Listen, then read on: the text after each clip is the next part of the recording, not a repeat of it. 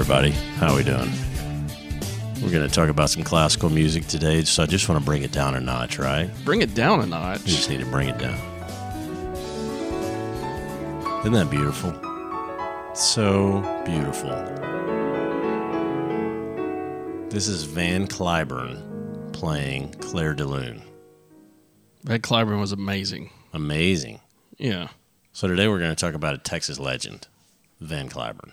Really? That's right. Hey, play some more of that. Awesome. Can you play some more of that? That's amazing. That just makes me so at peace. What know. about you, Kevin? Does that make you sound at peace? Yes. This is a very mellow intro. It is. Well, we got Andrew here. Sorry. You gotta get a little closer. Andrew could start off with the impersonation of me introducing an episode. That could kick it up a notch. See, I just don't have that in me right now. Doesn't go, and I even gave you a free cup of coffee too. It is really good. He's done nothing for you. Thank you. Yeah, no, I'm well caffeinated. I'm good. I'm actually really excited. I'm excited about Van Cliburn. I am too. He's awesome. I didn't know him. You know, he's since passed. Yeah. But what an amazing man and an amazing American. And there's a lot to talk about with Van Cliburn. So where's he from? I mean, I kind of knew he was from Texas because he's always been associated with Fort Worth for as long as I can remember. That's right. But I never really, knew a whole lot about him. No. Other than he was just a phenomenal piano player. So yeah, just this big, and he's known as the Tall Texan. Yeah. And he's this pianist who is world renowned as one of the top pianists in history. Mm-hmm. And so he was born July 12, 1934 in Shreveport, Louisiana. So you're like, well, wait a minute, this is not how to be a Louisianan. How to be a Cajun. Right. I struggle every week to keep you focused on Texas, man. So this is not how to be a Cajun. This is how to be a Texan. You would be able to understand what they would be saying. How to be a Cajun? Yeah. I'm not even going to try to do it. Don't, because you need subtitles. They'll come after me. They will, because they're strong people, but you need subtitles for that Cajun speak. But regardless, Van Cliburn, born in 1934, he did pass in 2013. He was born in Shreveport, Louisiana. His mother was a classically trained pianist from Juilliard out of New York. His dad worked in the oil industry. And so he started taking piano lessons from his mom at the age of 3, which is amazing. And then when he was 6, his dad had a new job in Kilgore, Texas, and they moved. And then somehow they got around over to Fort Worth, and he basically spent the majority of his life around Fort Worth.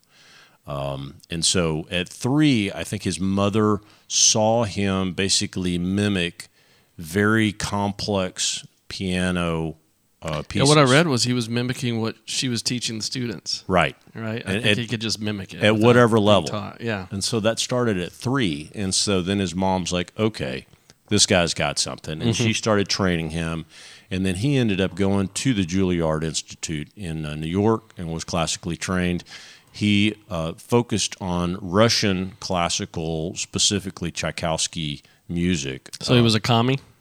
No, not at all. Not at all. Matter of fact, he was the counter to that. He was? Okay. And so the one thing that I want to go to, let's do that in just a second, but there's a YouTube video that is an interview with him when he's an older man, but Kevin's got a bunch of tracks on it that are fantastic.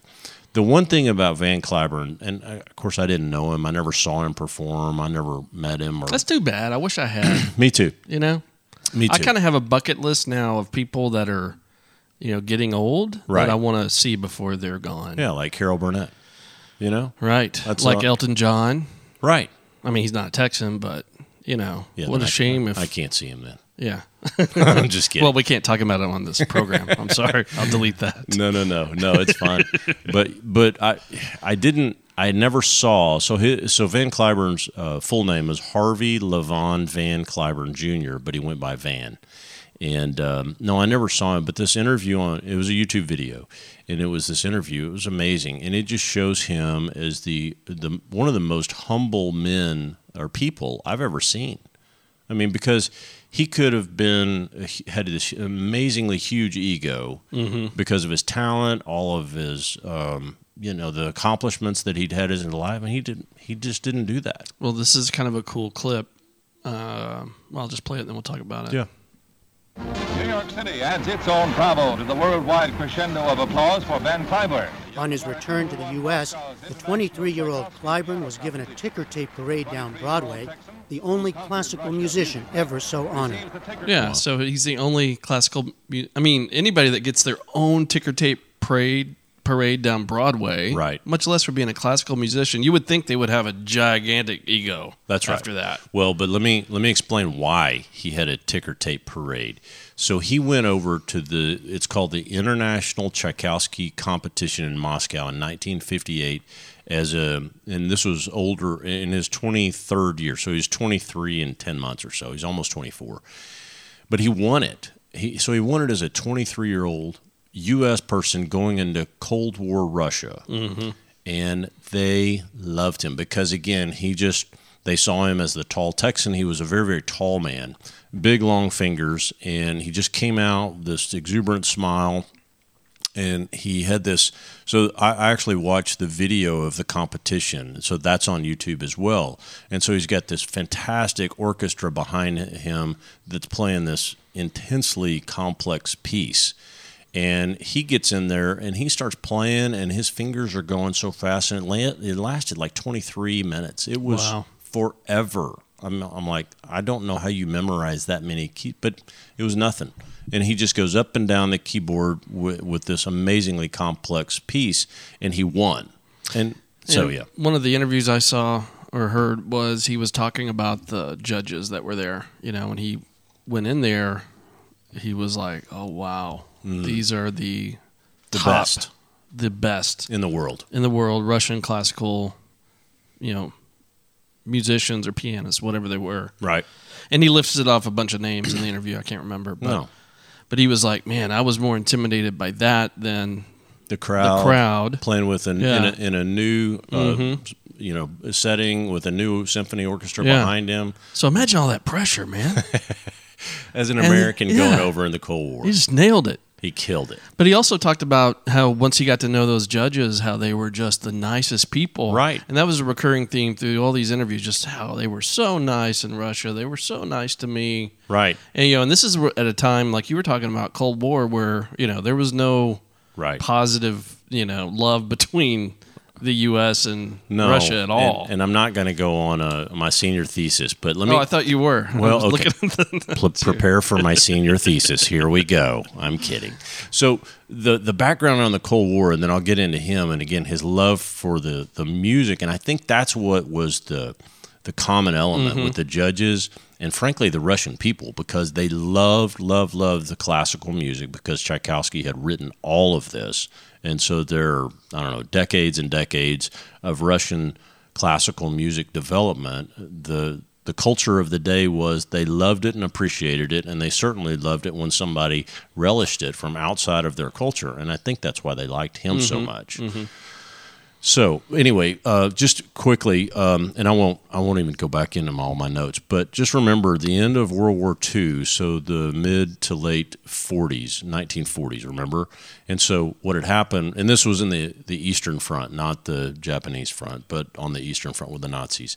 And so remember what happened was the Americans and the Brits came from the west to the east into Germany, and then the Russians came from the east to the west. So we have these colliding forces of the Russians versus mainly the Americans, but because the Brits were so just bashed by the end of the war. So it was mainly the Americans and the Russians coming together, crushing Hitler and all of Germany. And I will tell you, there's one book, if you guys ever want to read a really good book, and it was called Killing Patton. And it's that series, the killing Kennedy, killing Lincoln, et cetera. And it's by Bill O'Reilly and Martin Dugard, I think. And it's called Killing Patton. And General Patton at the time had this theory of, we need to keep going, America. We're in this position of strength, and we're just gearing up at the end of World War II. And our biggest threat is not Germany, but it's Russia.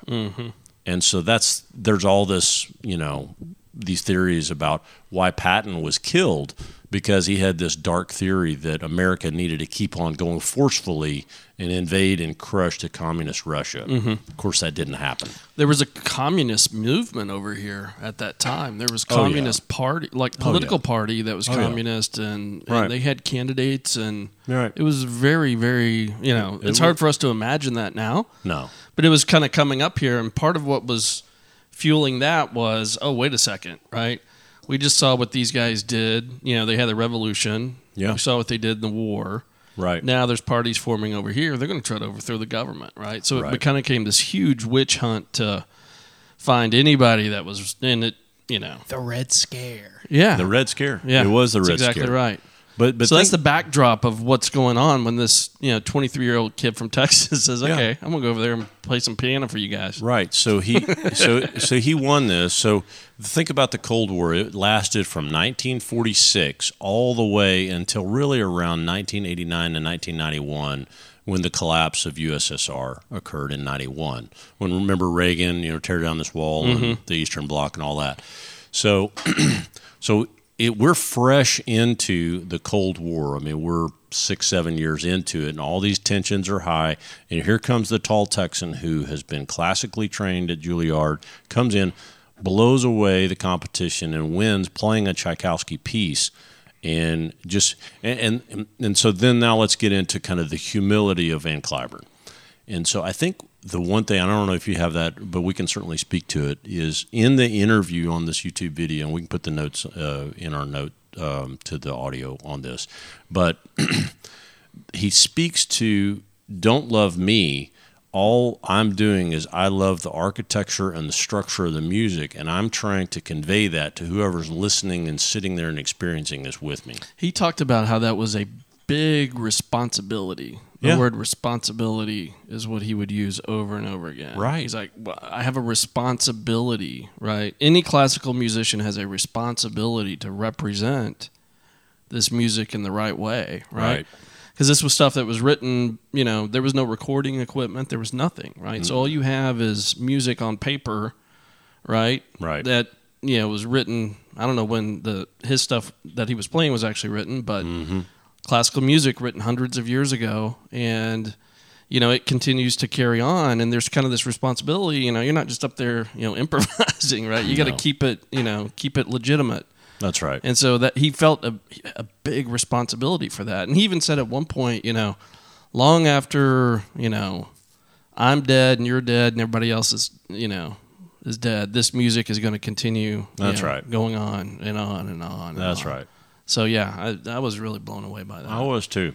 I was too. He also talked about the architecture of, how complex classical music is, and that it's, the responsibility for him to make it sound simple. Right. But he's like, there's a lot going on there. Well, there is a lot going on, and I do have a story about that. Okay. You want to hear my story? Sure. You're not going to insert the Trump. Well, I'm going to tell you a couple of stories. I'm just so used to it now. Insert it wherever I want. So anyway, one of my There'll be a giant sucking sound going south. I think that's more appropriate. It's a giant sucking sound. A sucking of energy, my life energy. That is so sad. Anyway, I had a friend all through high school. Well, I still have her as a friend, Susie. It was one of my best friends through high school.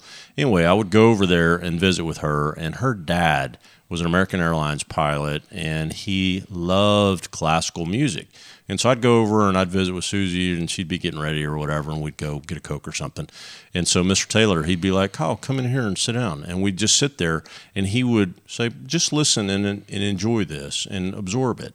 And so he was kind of my first introduction to classical music. And if you listen to it, a lot of people say, "Oh, well, I can listen to it while I'm studying, or, if I'm trying to go to sleep, or I hear it on the elevator." But he listened to it actively because he believed he just loved it, and he felt all the richness and the tones of it, and the passion and the emotions that it evokes. And so I was listening to a lot of what Van Cliburn had played throughout the last few days just leading up to this. And it really does. I mean, the mood that he sets by and the complexity of the songs are so ridiculous. I just can't imagine. First of all, I can't play. I took when I was in like 4th and 5th grade, but I was horrible. Did you ever take piano? No. Yeah. We have a piano in there that never gets played. Can you go in there and plink away and play a few songs? Yeah, No. I could do it. Let me take my microphone over there. Okay. Can you play a little Tchaikovsky? Yeah. Oh, wait. Here's Andrew. Sure. Oh. Oh, Andrew. Andrew, that's amazing. I didn't know you knew Claire de Lune. You know. He can even talk while he's doing it. So relaxed. Yeah, you know. Yeah, you know. Well, that's one of my favorite pieces, that Claire de Lune. But no, I agree with you. I used to listen to it a lot on 101.1. That's our classical music station here, Yeah. right? Yeah. And when the twins were little, I remember, you had twins, right? So feeding time was like, Mass chaos. yeah, mass chaos. Total So, stress. so I had this ginormous recliner with these giant arms on it. Uh-huh. And I would turn on the 101.1. This was like in the afternoon feeding time. And I would get each twin on one of those arms and have a bottle in each hand. Oh, yeah. Stuck in each mouth. Right. But that music would kind of just soothe everybody, That's so calm good. everything down. Yeah. Yeah. But do you listen to it now in your normal daily routine? I go through phases. I mean, not right now. Yeah. I mean, I go through phases. So my phase right now, I listen to nothing but bluegrass music 24/7 for about the past 3 or 4 weeks, right? But I have gone through phases where I've listened to nothing but classical for months at a time. I do love bluegrass. Oh my gosh, I love that. Yeah. Andrew was playing me some before we started this. Man, it's good stuff. I was in bluegrass. Well, it's very wait. it's very Wait, did I bluegrassy because she's yodeling, and there's a lot of yodeling in bluegrass. So regardless, but going back to Van Cliburn, so I appreciate what Mr. Taylor taught me, because it was sit and absorb the richness of it, and then as I watch Van Cliburn play on all these videos of him as a 23-year-old and then thereafter, it was phenomenal. I mean, what a God-given gift. I love his the way he talks about how he thinks about performing. Let me play this clip for you. Okay. You practice over and you try to perfect something.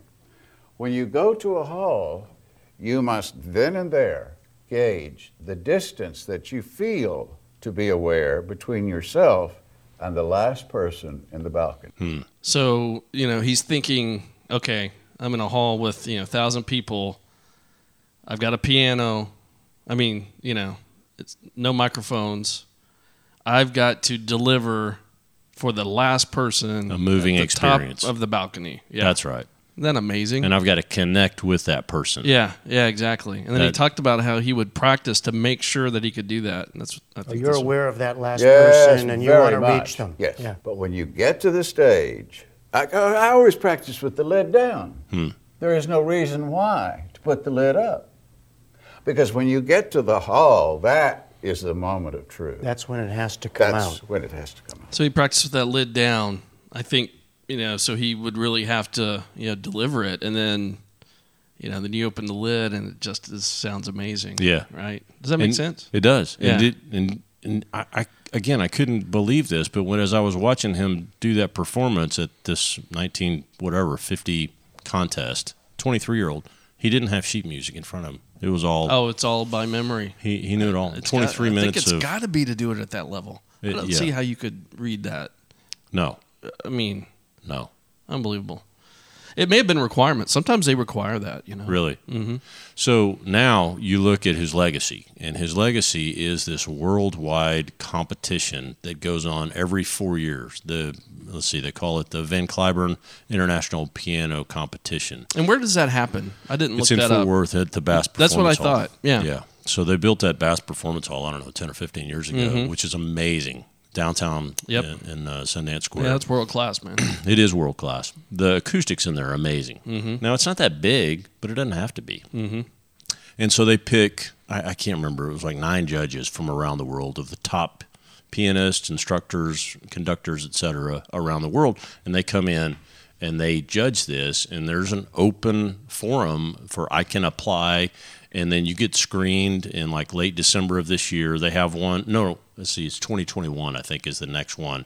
So the judging occurs like in November, December of 20, and then the actual competition is in 21 because it's every 4 years. Mm-hmm. And so there have only been 15 winners of this thing already. I mean, and these are world class. And so there's one that's the conductor of the Los Angeles Symphony right now. Mm-hmm. He won it. And then there was a young lady, and she won. And now she's a conductor in Germany or something. So he talked in one of the clips I heard or saw of him. He talked about how when he would watch this competition, how the young musicians would inspire him to go home and practice. And I'm thinking, oh my gosh, that's so great. Serious. That's somebody that just loves it. But he was a perfectionist too. Oh yeah, play that one about. Oh well, this is a good one here. Yeah.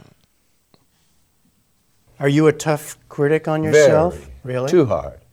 Very, very hypercritical, yes. You want for it to be not perfect, more than perfect.